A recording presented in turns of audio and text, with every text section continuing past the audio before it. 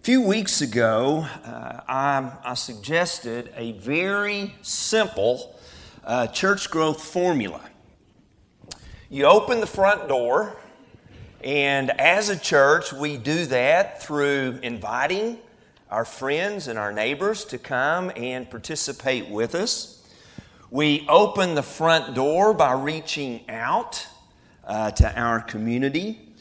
We open the front door by serving our community.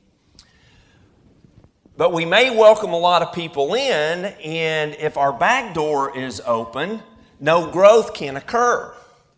And so it's also equally important to close that back door. And the way we close that back door is through an emphasis upon discipleship, upon membership, the importance of being together, the importance of spending time with one another.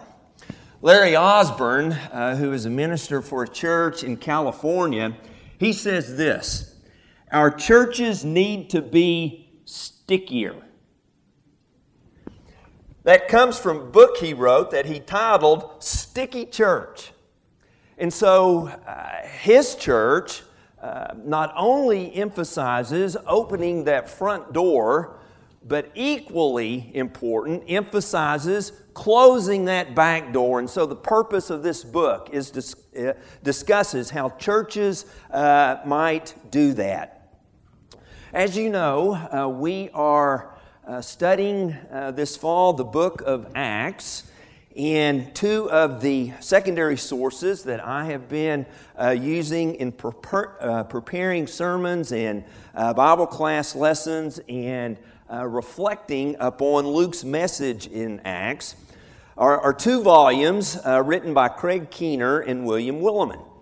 And they discuss this idea of closing the back door. So let me read a couple of things from what they say. Keener first. Modern movements have noted that conversions without integration into the life of a community are sometimes difficult to sustain. Ancient movements were no different in this regard. Now, Willimon, and his is a little longer, basically a paragraph. Here's what he says. Contemporary religious life is plagued by momentary enthusiasm, periodic outbursts, and superficiality. In fact, in contemporary parlance, enthusiastic is a virtual synonym for a short-term high that does not take root in long-term commitment. So we become suspicious of religious emotion, suspecting that all this charismatic fuss and bother will amount to little. The claim that they were added that day, about 3,000 souls, moves us little, even though Luke intends to impress. We have seen these revivals come and go, but Luke will not leave us there. Instead, he shows an immediate embodiment of the Pentecost enthusiasm. You will be my witnesses is our theme for this particular series of sermons.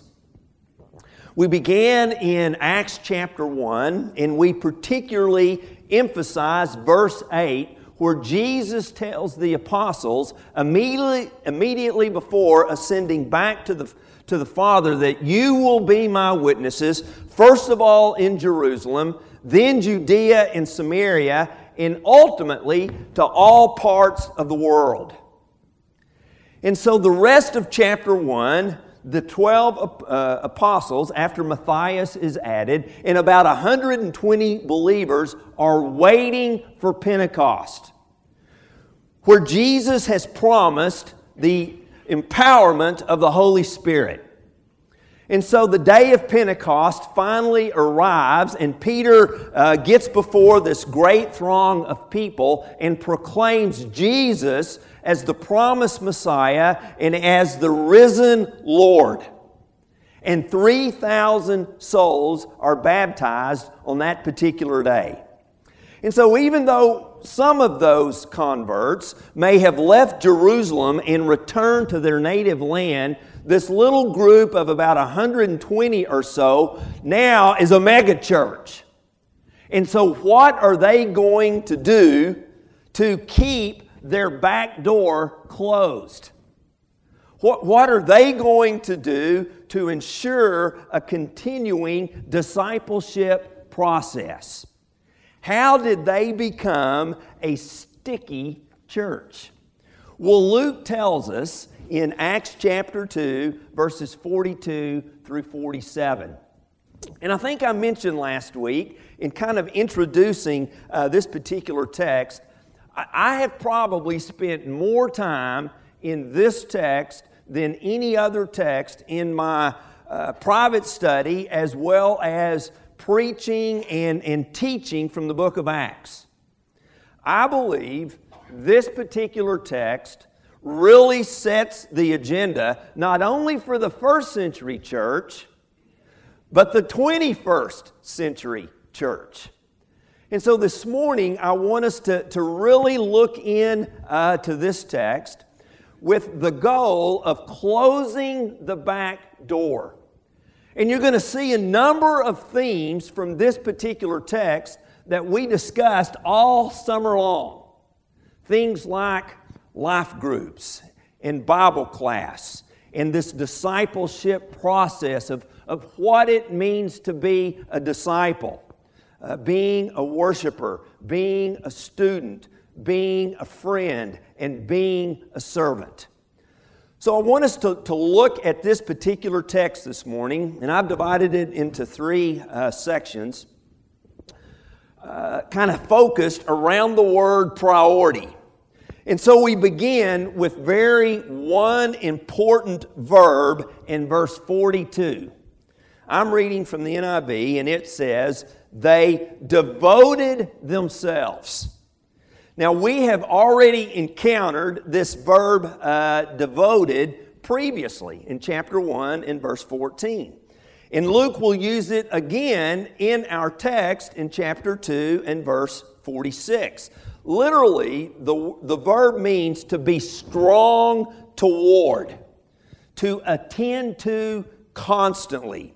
Even implies that sense of enduring something.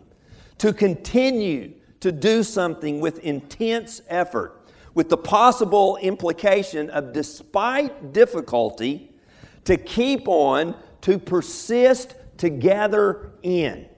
So this is a very strong verb, a very strong concept. And what we see to follow are priorities, if you will, things that we must be devoted to. Things that even when it gets difficult, we persist in. And of course, it's written in a community context. And so these are things that we persist in together, collectively, as a community, as the body of Christ, as a church family.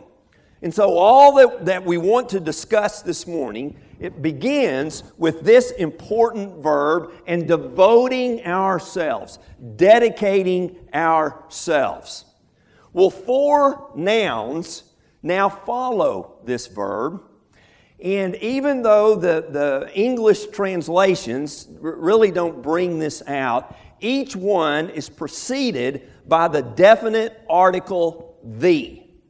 In other words, the apostles' teaching, to the fellowship, to the breaking of the bread, and to the prayer. And we'll get to that in just a moment, but the word prayer is actually plural. The prayers. So these nouns are not minimal activities, but the major signs of life in the church. These 4 priorities are designed to help us close the back door, to again be a sticky church. So let's talk for just a moment about these 4 important nouns. First priority learning, the teaching of the apostles. What would this teaching include? Well, if you go back to Matthew chapter 28, in that great text that we commonly refer to as the Great Commission, Jesus says, I want you to go into all the world. I want you to proclaim the gospel. I want you to baptize people in the name of the Father, the Son, and the Holy Spirit. And I want you to teach them everything I've commanded you. So the apostles' teaching consisted of everything that Jesus had commanded them. And so there was probably theological teaching where they showed from the Old Testament that Jesus was the promised one. It would have included ethical teaching, moral teaching, all of those things that are grounded in the promises of God through Jesus. And so because it was a priority in the first century, teaching becomes a priority in the 21st century. And so that's why we proclaim publicly from the pulpit. It's why we have Bible classes every Sunday morning. It's why we offer Bible classes on Sunday night. It's why we promote Bible teaching in our life groups. It's why we encourage all of us to spend time reading our Bible. It was a priority. And remember, the word that we find in our New Testament, typically translated as disciple, by definition, a disciple is a learner, a student, a pupil. And so it's emphasized right off the bat here. They devoted themselves to this teaching. Second priority, sharing, the fellowship. The word that's translated fellowship in, I looked at about 30 different English translations, and everyone uses the word fellowship. It's that very common word, koinonia. I mean, we've talked about that word in the past. You've heard that Greek word before. What's interesting to me, this is the only occurrence of koinonia in the book of Acts. And that may be somewhat significant because Luke is really emphasizing it here. It comes from the Greek word which simply means common. And so it carries this sense of sharing with someone in something, holding something in common, so that the something becomes the common ground by which the two parties are joined together. And so what is it collectively that we share in common? Well, it's Jesus. We're Christians, those who belong to Christ. That is our common bond. That is the thing that binds us together. Jesus as our Lord and Savior. And so because we have this in common, we share in that. We share each other's lives, which we'll talk about here in just a moment. And so anytime you see the idea of fellowship in Scripture, it's this idea of holding things in common, being together collectively. And I would argue it creates a sense of responsibility to each other. That I'm responsible not only for myself, but I'm responsible to you as well. And guess what? That means you're responsible to me. And so this idea, again, of being together. Call it whatever you want. Church, community, family is the word I like the best. We hold ourselves together through the bond of Christ. Number 3, the third priority, eating. Don't you like to eat? In fact, usually when we use the word fellowship, it means eating. And I'm all for that. The breaking of the bread. To break bread became somewhat of a technical Jewish term emphasizing the beginning of every single meal. It was always a solemn, even sacred occasion. God was always thanked. God was always considered to be present. And because, again, we have the article attached to bread, scholarship is almost unanimous in that this is a reference to what we call the Lord's Supper, or guess what? Communion, fellowship, another way of sharing. Now, based upon what Luke says again about breaking bread in verse 46, it seems pretty apparent to me that originally the Lord's Supper, Christians partook of it in the context of a common meal. And by the time we get to Acts chapter 20, there's been some process that has occurred. But this importance of worshiping and remembering the Lord and eating together. We'll come back to that in just a little bit. Fourth priority, praying. Praying. We have mentioned, I think, prayer in every single sermon to this point in the book of Acts. And way back in the introductory lesson, we emphasized not only was prayer important in the book of Acts for Luke, it was also important in his gospel. We made the point in that first lesson that in the Gospel of Luke, before every key event in the life of Jesus, you find him praying. And now you see the same thing among his disciples. The fact that he does use the article here, and the fact that, again, the word prayer literally is plural, the prayers. It might refer to set prayers, or it might refer to set times for praying, or maybe both. Devout Jews, based on the temple sacrifices that we read about in Exodus chapter 29, prayed early in the morning and at sunset, as well as the 9th hour, or 3 o'clock in the afternoon, which is the way Luke will begin chapter 3 and verse 1. Peter and John going to the temple to pray. Jesus, after all, left his disciples a prayer. We call it the Lord's Prayer.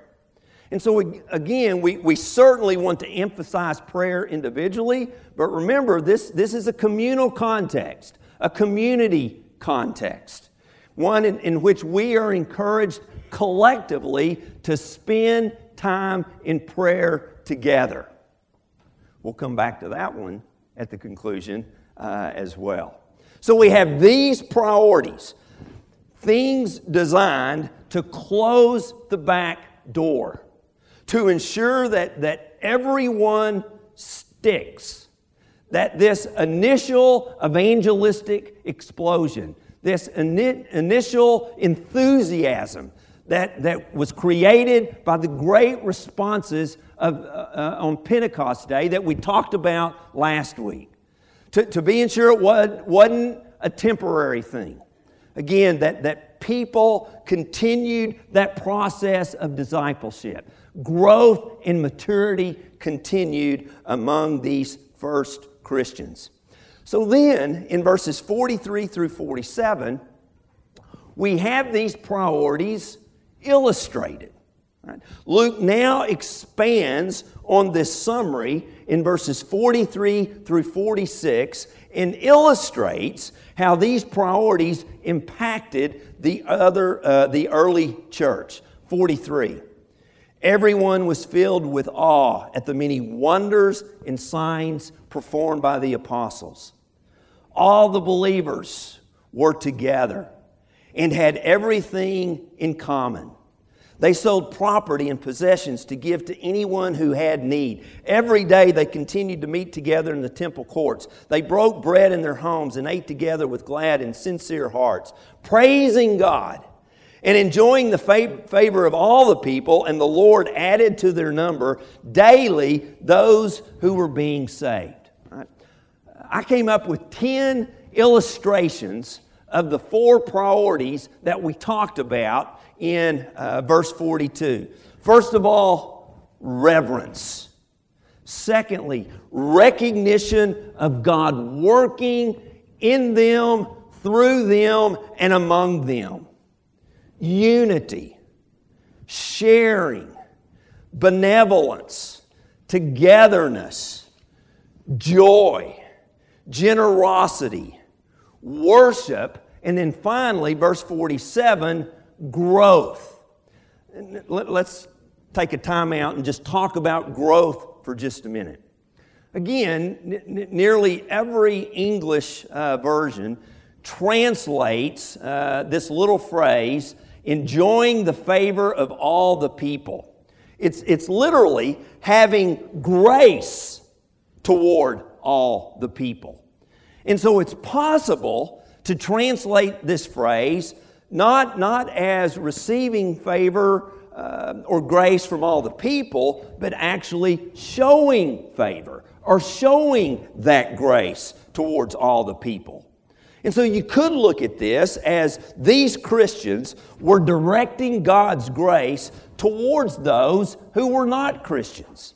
And I think really that may be a better translation considering the context, and is just another reason that people were being converted to Jesus. Because of the grace these Christians had experienced because and through their faith in Christ. They were now extending that grace, sharing that grace, promoting that grace to those who weren't Christians. No wonder God added to their number, because people are attracted by God's grace. You know, grace is not something you always see in our world. Usually you see revenge, right? And you see retaliation. And often there is very little forgiveness. And so something very powerful about the grace of God. And when we experience grace, that challenge to extend that grace as well. So again, we have this commitment. Priority is made, devotion or dedication is made to these four activities, if you will, and we see it illustrated in the life of the early church. Now, again, at least I mentioned this in the Bible class that I'm a part of on Sunday morning. New Testament chronology is not an exact science. All right? Got a couple of dates in the book of Acts that we can nail down for sure. When Herod dies at the end of Acts 12, we know it's 44 BC. AD. So if you back up and you kind of try to put some things together, when we get to chapter 3 and verse 1, maybe a period of 2 to 3 years have occurred from the day of Pentecost. And we'll see, if you're reading through Acts, that growth continues. And so all of what we read about at the end of chapter 2 continues through the rest of the book of Acts. I mean, they were committed to closing the back door. So it's no wonder the church just exploded in the first century. Now, I'm sure they might have lost a few, but the story that Luke records for us in Acts, I don't think they lost very many. Because discipleship was so important, and the growth and development of each individual became an emphasis collectively to the body of Christ. Why? Because they were family. And so I want to suggest 7 things. I think there are 7. 7 things this morning by way of application from this text to encourage us, again, to close the back door and to be a sticky church. Number 1, maintain biblical instruction as the center of church life. Traditionally, historically, our brotherhood, our movement have been known as a people of the book. And we want to continue that reputation. Don't we? Oh, that's not good enough. We want to be known as people of the book. right? All right. Yeah.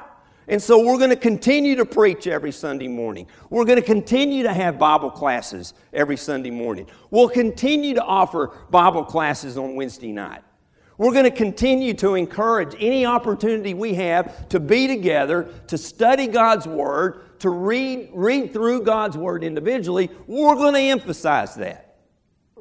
Biblical instruction must be the center of church life. Number 2, make relationships at Lamar Avenue a priority. We've said this previously. I said it at some point during the summer, either in the Bible class or from the pulpit. But I said it, all right?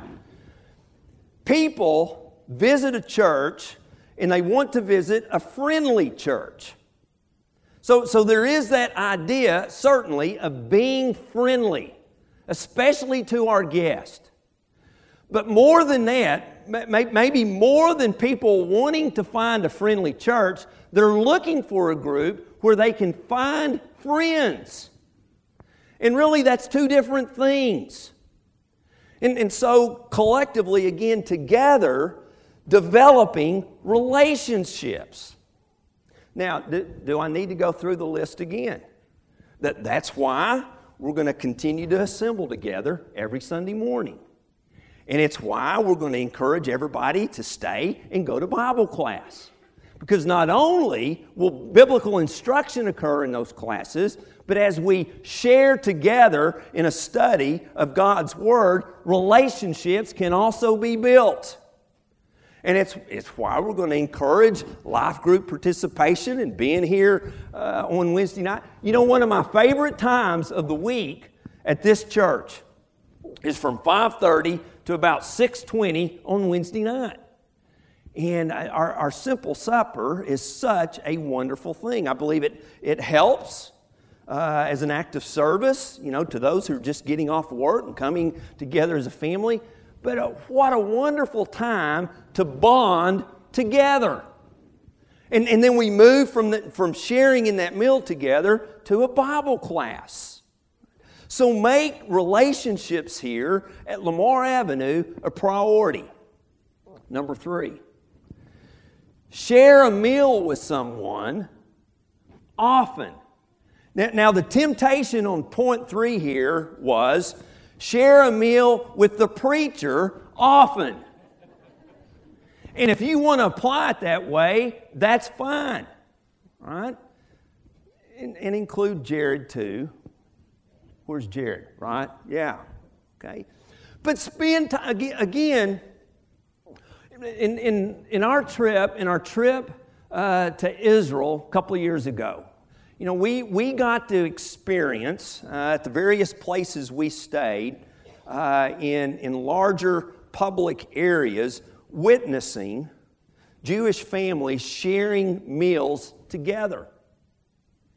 And you could see, you could sense that when they came together to share a meal, it was a sacred occasion. And this idea of separating the sacred from the secular, that's not a Jewish worldview. Right? And so again, taking advantage of all of those times that we can be together. Sure, you can have fun. Sure, it's a social event. But always welcome God into our presence also.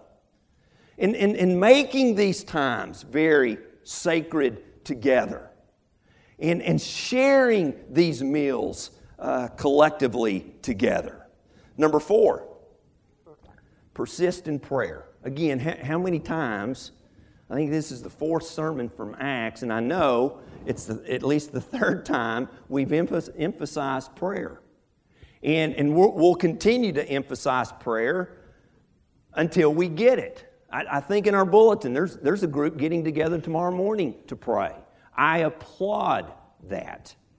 And I still think at some point in the future, we need to structure some assembly time together around prayer, corporate prayer. You know, every Sunday morning, Scott McKnight, who led my D-Min program at Northern Seminary, every Sunday morning, very early, he tweets out a prayer from the Book of Common Prayer. And this morning's really made an impression upon me, because in this prayer, the point is made that God is always more willing to listen to our prayers than we are willing to actually pray. Now, that's pretty good. Now, think about that for just a moment. I mean, that really impressed me. I'm not praying enough. And I'm the preacher. And so, again, being devoted to prayer. I can remember as a student at Sunset, Brother Albert Lemons came and did a 3-day seminar at that time, and that goes back a while, to the early 80s. Brother Lemons was kind of known as the prayer fasting guru in our brotherhood. And so he lectured 3 days on prayer and fasting. And one point he made has always stuck with me. He argued that prayer is a direct barometer of your faith. And so if you're wondering, how much faith do you have? Brother Lemon's suggestion was, well, how often do you pray? Probably, the more you pray, the greater your faith is. And so that's something to think about, something to continue to emphasize, persisting in prayer. Number 5, engage with culture. The church cannot be engaged with the mission if it has disengaged from its culture.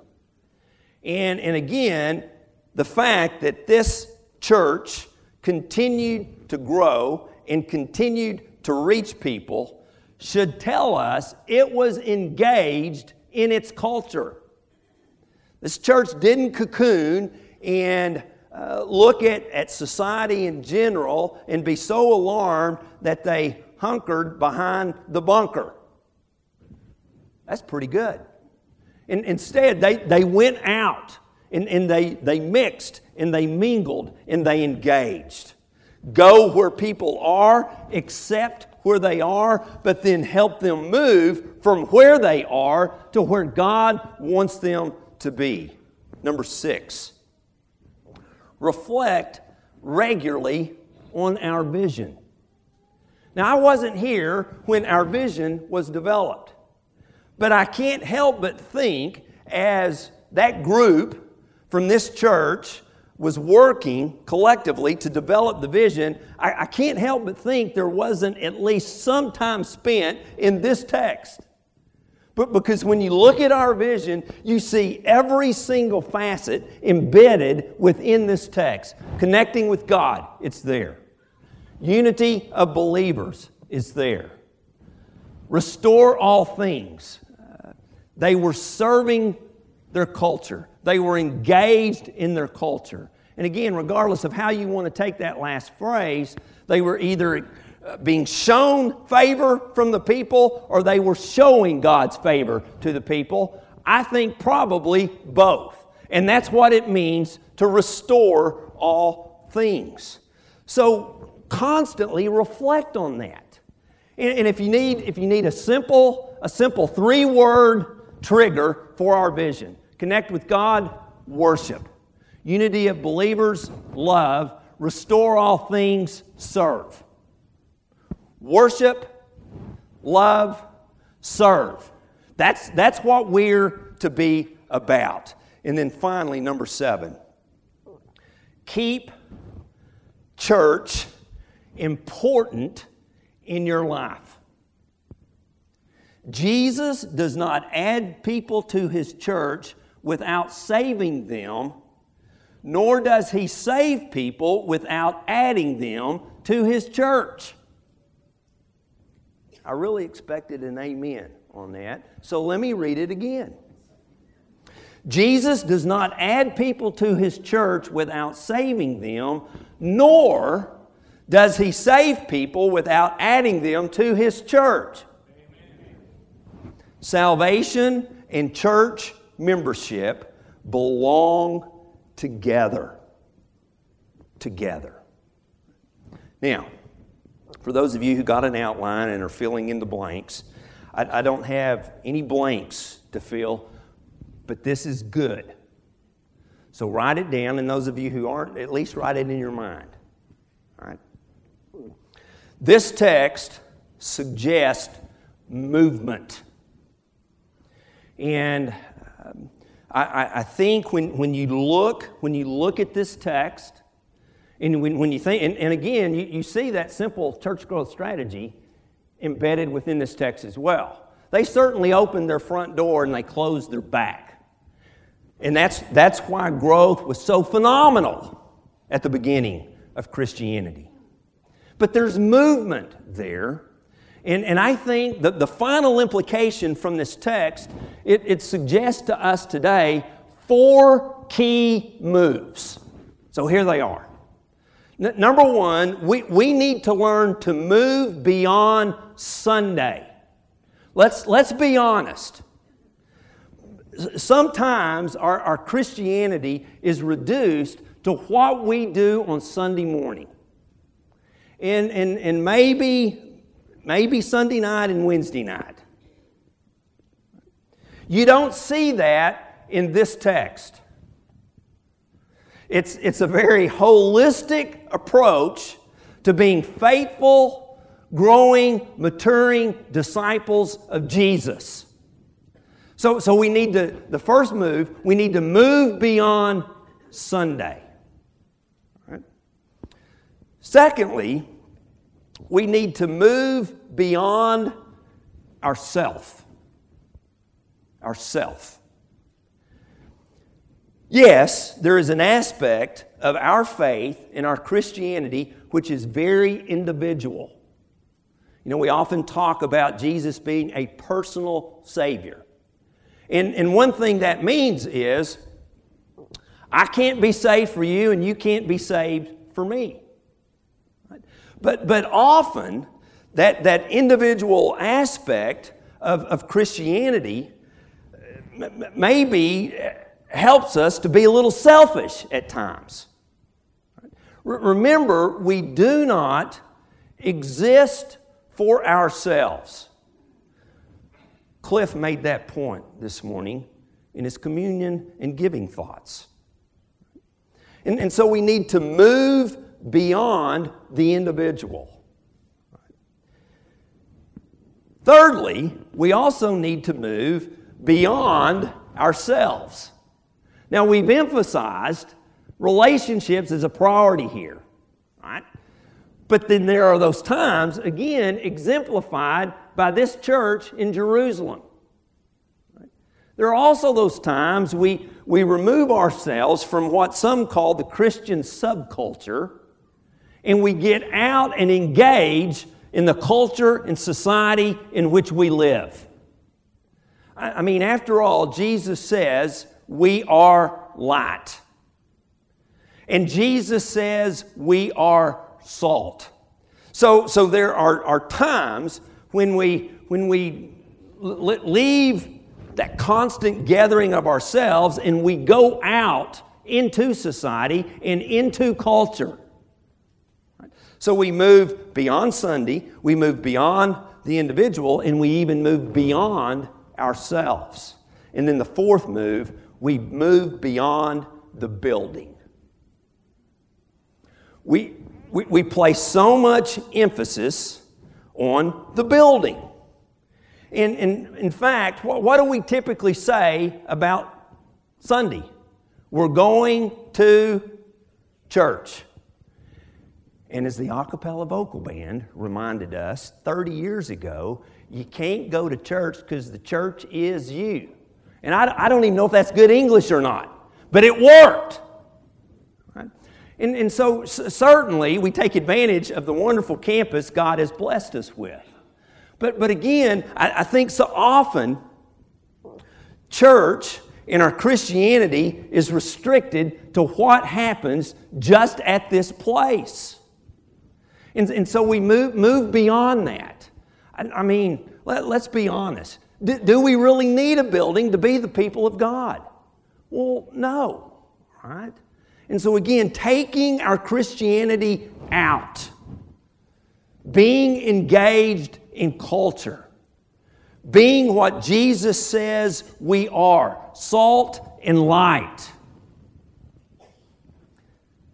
Church as it's meant to be. Can we be that church?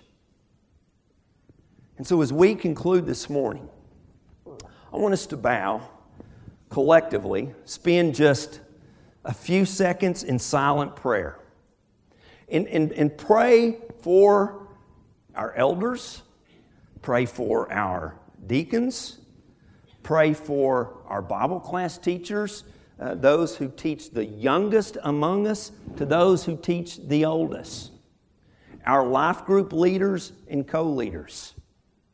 And let's, as we pray silently together, certainly reflect upon our vision. Let's bow.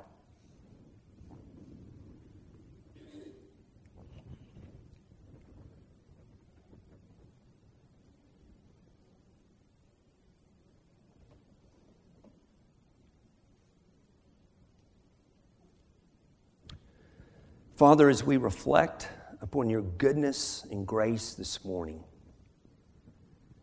and Father, as we reflect on our salvation through Jesus, may we also reflect upon the example of these earliest Christians. And Father, may we somehow in the 21st century capture the excitement, the enthusiasm, the dedication, the devotion of these first century Christians.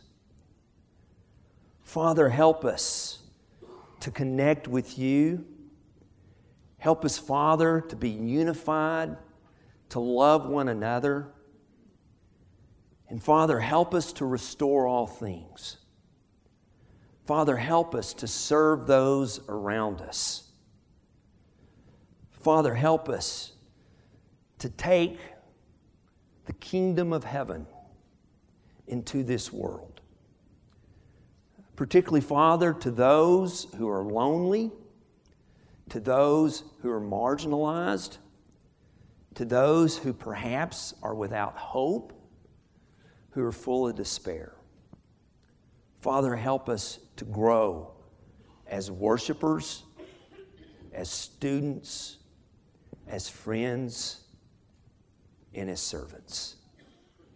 Help us, Father, to be the church as it was meant to be. In Jesus' name we pray. Amen. Let's stand and sing.